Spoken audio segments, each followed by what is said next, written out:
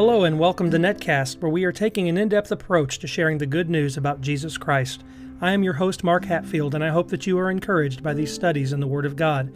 We invite your feedback and would love to have you as a regular part of our listening audience. Please stay with us for today's message.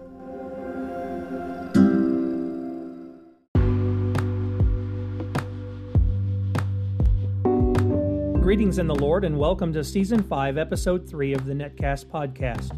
Today we are going to study about how we can reach a place in our faith where we are lacking in nothing, and we will be looking at James chapter 1, verses 5 through 11.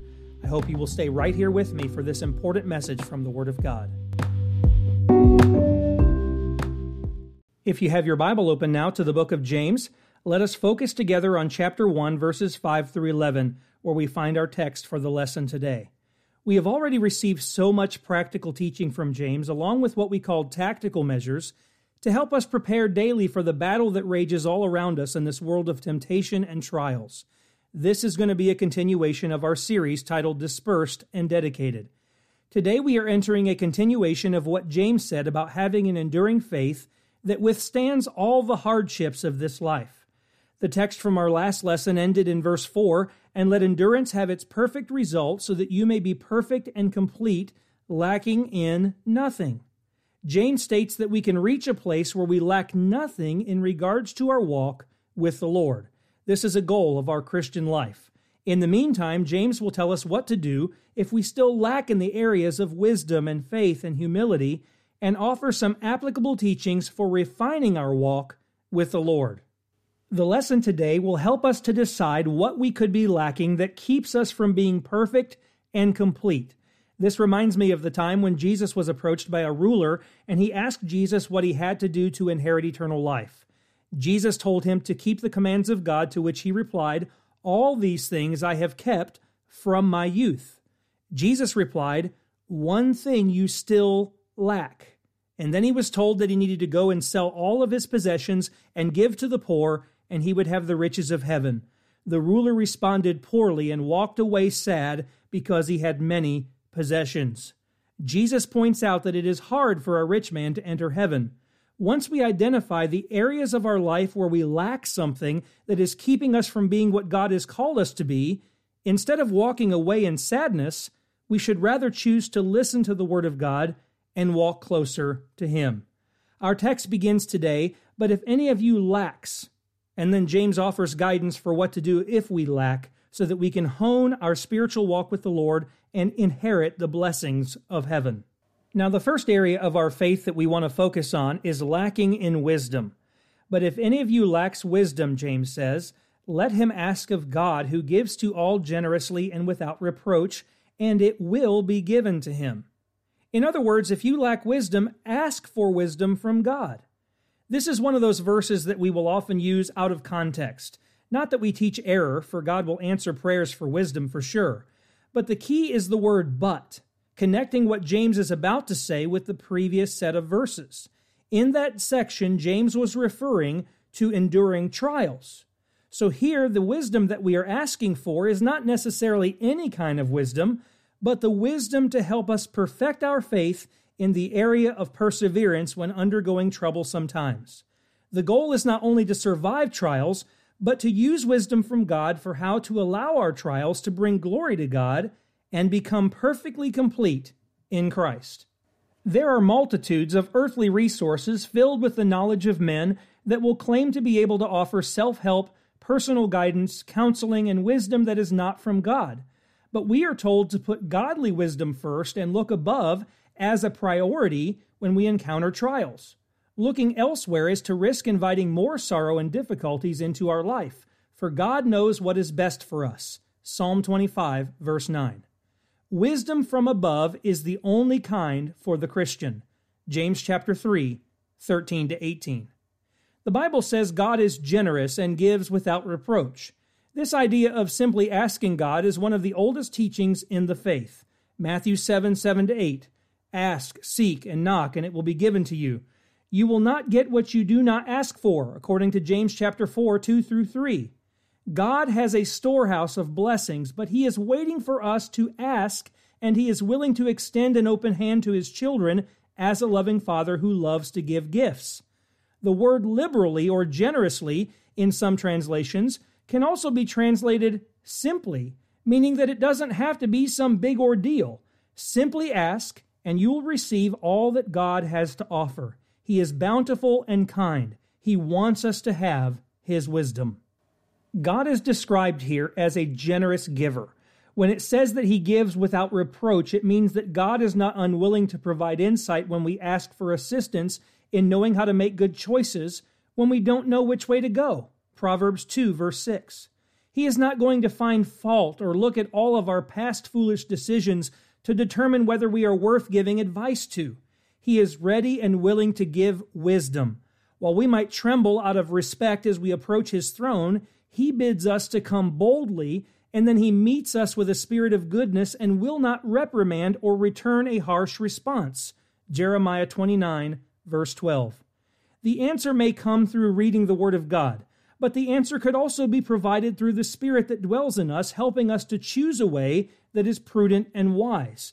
The answer can also come through the providence of God, where He makes His path plain to us. Proverbs 8:34, also Ephesians chapter 5, 15 to 17. We cannot help but recall here the story of King Solomon when the Lord told him to ask for anything from the Lord, and it would be granted him.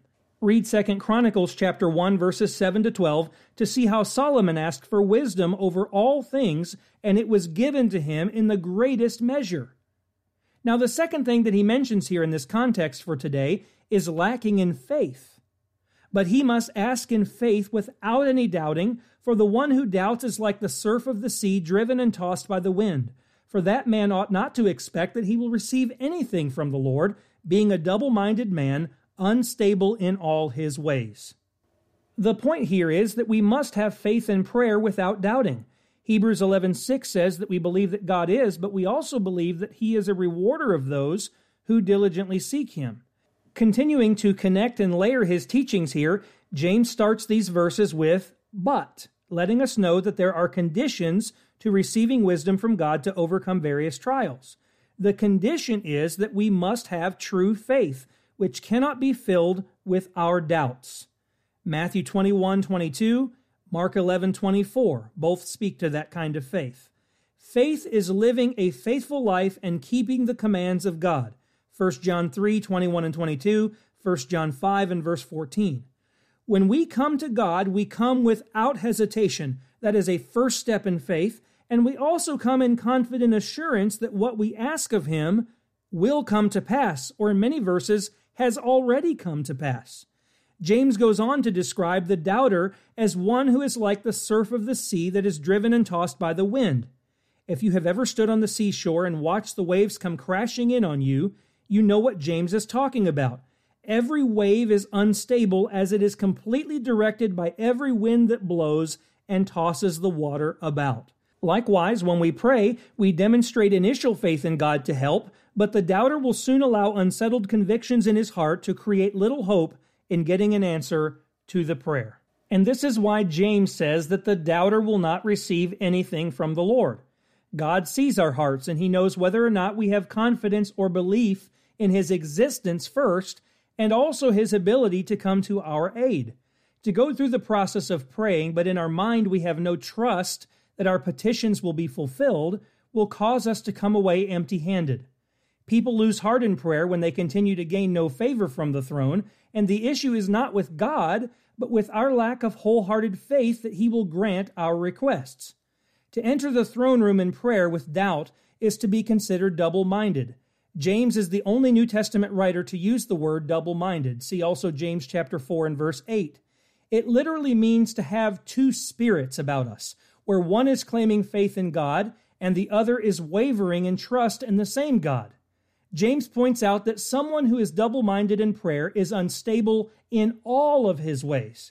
If he cannot speak with God and know without doubt that what he has requested will come to pass, he cannot be stable or firm in anything. This individual will have no resolve or determination about any subject when he or she cannot put trust in the God of heaven and earth and not be moved away from that assurance. Now, the final point that James is going to make from this passage is that we can lack in humility. The brother of humble circumstance is to glory in his high position, and the rich man is to glory in his humiliation, because like flowering grass he will pass away. For the sun rises with a scorching wind, and it withers the grass, and its flower falls off, and the beauty of its appearance is destroyed. So too the rich man, in the midst of his pursuits, will fade away. Humility or humiliation are used here in contrasting two conditions in life. Humility and humiliation come from the same root word. Humility means a modest opinion of one's own importance, while humiliation means to cause a painful loss of pride, self-respect, or dignity. Do you see the difference? The difference is in autonomy, or to be forward, an independent individual choice. Humility is a personal decision, while humiliation is a circumstance that one is thrust into because of their personal decisions.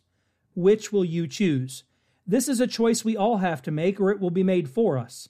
God will one day humiliate the prideful and bring them low, and they will have to face a judgment bar for how they lived. A Christian, on the other hand, will choose humility and glory in it because they understand the outcome or the reward. If we are living with humble means, it doesn't automatically mean that we are humble. Our means do not create meaning before God unless we have learned godliness with contentment. Then we have great gain. Read 1 Timothy chapter 6, verses 6 through 11. This is called meekness, and Jesus taught, "Blessed are the meek, for they shall inherit the earth." This is a reference to those that would be classified in a socioeconomic class or cultural status as poor. Jesus was meek, and he didn't have a place to lay his head, and he was completely contented by that. Let me be clear, though, that the poor doesn't necessarily mean equivalent to being like Christ. Some of the most covetous people are those who have to do without because they are always in search of more. Humility and contentment go hand in hand. We who might find ourselves in what the world would call an unfortunate financial circumstance are to glory in our high position in the eyes of God, and even consider ourselves fortunate to be less fortunate by earthly standards. The poor are blessed, for theirs is the kingdom of God. Luke chapter 6, 20-23. The last shall be first. The humble will be exalted. Those who are poor in this world but are rich in faith are in favor with the Lord. James 2, verse 5. If you are poor but rich in faith, you are chosen of the Lord. That is a position to glory in for certain. We become rich through the Lord becoming poor, emptying himself, and suffering death on the cross. And because of that, we have eternal wealth. 2 Corinthians 8, verse 9. Humility is the state of mind where we are willing to accept whatever we have, and in advance we make up our mind to be grateful, count it all joy, and give thanks to the Lord for our blessings. Being poor is not a trial unless we make it one. Being poor is a blessing because in our lack we gain humility, and glorying in this status is a requirement to be exalted into eternal glory. The rich man, on the other hand, is humiliated either by choice or by foregoing a life of hoarding up earthly riches, realizing that he cannot serve God and mammon or wealth, because he has to face the reality that he will one day die and all of the accumulated riches will be left for someone else. The rich brother or sister must take the initiative to renounce all things in order to be a disciple of Jesus. Luke chapter 14, verse 33. This is why we see early Christians selling possessions and even land in order to make certain that no other Christian had any lack or need. All things were common, Acts 2:45, Acts 4:37. This is not socialism, but is simply being Christian. We are to be a vessel that is willing to be poured out on the altar of service to God, and a rich Christian had to be humiliated, and that is to lose his status in life in order to follow Christ. It doesn't mean that there is no such thing as rich Christians in the church, but they no longer consider what they have as their own. They have renounced all things. If they see a brother or sister in need, they help them. James will describe this later as our faith is in action. Do you remember why the Corinthian church had issues with the Lord's Supper? They were not demonstrating humility and love through sharing. The rich were full and the poor went without. Paul could not praise them in this situation.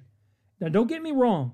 Christians can be well off, but they must be using their resources to bless the kingdom of God. We should not have members of the church that are struggling to make ends meet when faithfully serving the Lord and working hard, while other members are living with plentiful resources. That is not how the body of Christ works. When one part suffers, we all suffer with them. When one rejoices, we all rejoice together. It is a painful reality that in most churches this truth gets overlooked. We like to think of most of our congregations as middle-class churches. Generally, the poor do not feel welcomed, and the rich, as Jesus pointed out, will have a hard time accepting truth and making it to heaven simply because they cannot find it in their heart to store up treasures in heaven. They want instant gratification. The fact is that even within a church with less than 100 people, we can still see a congregational culture develop where you have the few that are financially affluent, the median income, and those with little to no income. We're not talking about those who have little because they don't apply themselves, but we are talking about those that are not able for various reasons to overcome a setback or a permanent disability that keeps them from being able to meet basic needs. These same individuals may have been laid off from work or for various other reasons are not able to afford the necessities on their limited income. And while we will all be in different places and positions in life, we should never differentiate or disregard those who are of lesser means. God always took a stand in His Word for those who were less fortunate, and we should humble ourselves to help and serve and share the love of the Lord with all, bridging that financial gap to bring unity and equality to the whole of the body of Christ. There is a reason that they looked out for the widows and the orphans and the poor in the early church. James 1:27. God has always despised people who look down on those who are destitute or unable to care for themselves. Many people say, well, the poor you will always have with you, misquoting Jesus, of course. His point was to serve Him while He was available on the earth, but after His ascension, He was firmly convinced that we would look out for the lesser ones of society. The moral of this text is that riches are fleeting and perishing, and you cannot take them with you. They are only a valid resource for the here and now. All that this world has to offer will one day be stripped away from us, and we are left in the same condition as when we came into the world. If a Christian suffers through the loss of financial stability, he is to accept it with humility and glory in his newfound position. This position might be humiliating, yet because we are family, we will do all that we can to see any brother or sister through any hard time in spite of their own contentment in the Lord. Truly the rich should forfeit in his mind what he has and what is his own, and recognize that everything is from God and belongs to God. Therefore, sharing and giving becomes a natural response. He doesn't wait until his riches consume him and become a selfish, arrogant, prideful sinner because of wealth, but rather he accepts humiliation and glories in this form of humbling in order to follow the example of Jesus and be a follower. Paul described it as knowing how to get along with humble means, even though at times we are supplied bountifully beyond measure.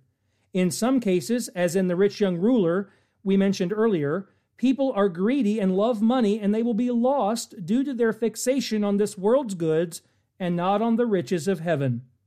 Either way, humiliation will be the end result. Those who understand that even momentary losses can be used to honor God will remain humble and allow Him to use us in all circumstances. James describes the rich using some excellent illustrations. First, he says, like flowering grass, he will fade away. There are countless passages that compare lives to temporary things, showing a certain end in death. We mentioned earlier in this series a connection between the Sermon on the Mount and the teaching found in James. Jesus taught us about the brevity of life and pointed people away from anxiety and worrying about earthly riches to seeking first the kingdom of God and His righteousness. Matthew chapter 6, 25-34. James will later describe life like a vapor that appears for a little while, then vanishes away. James 4, 7 and 8. In our context today, he continues to say that the sun rises with a scorching wind and the grass withers, and then the flower falls off, destroying the beauty of its appearance. This is most likely a reference to Isaiah 40, 7 and 8, which uniquely references the breath of the Lord being the sun that withers the grass and causes its flower to fall. The point is made stronger when this passage states that the people and their beauty fade and pass away, but the word of the Lord endures forever. See Psalm 37, 1-4, and Psalm 103, 15 to 17. To wrap up this last point, let's say that what matters in this life is not how many things we can obtain, but to see how many things we can forfeit to gain eternal life.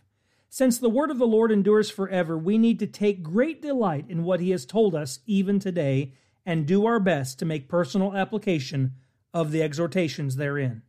The summary of the message today is that we must determine whether we lack in wisdom for our trials. If we do, we need to go to God in prayer with the full assurance of faith and ask for wisdom, trusting that God will grant us our request. Do you lack in faith? Should we find that we are having a difficult time drawing near to God, it could also be because of our lack of humility. Perhaps you've held an improper view of your position and your possessions in this life, and you need to be more loving and giving and willing to serve others with what the God of heaven has bestowed upon you, no matter how much that might be.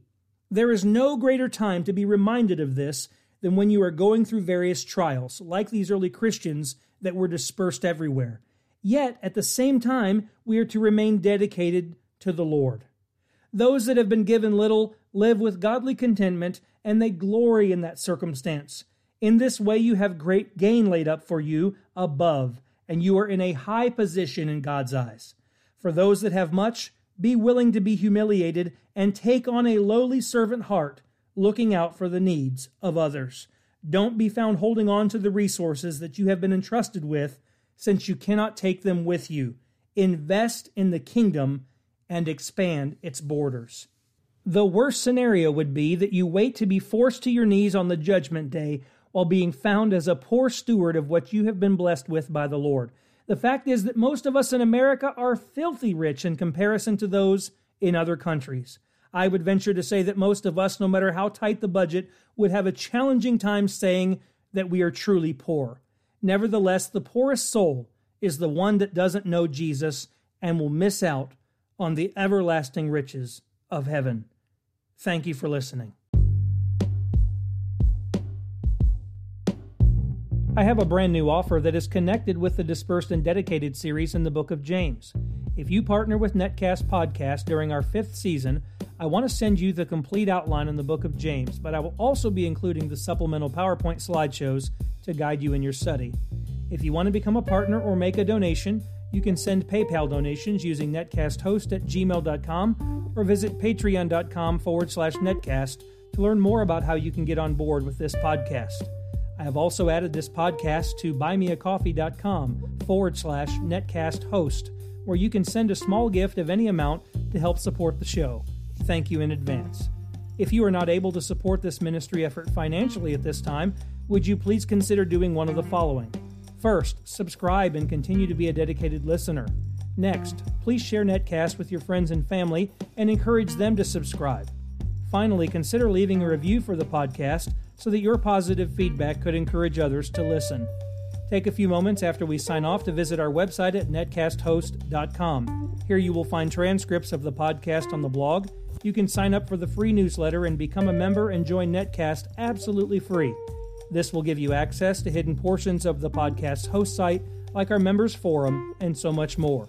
Don't forget to check out our social media sites on YouTube, Facebook, Twitter, and Instagram.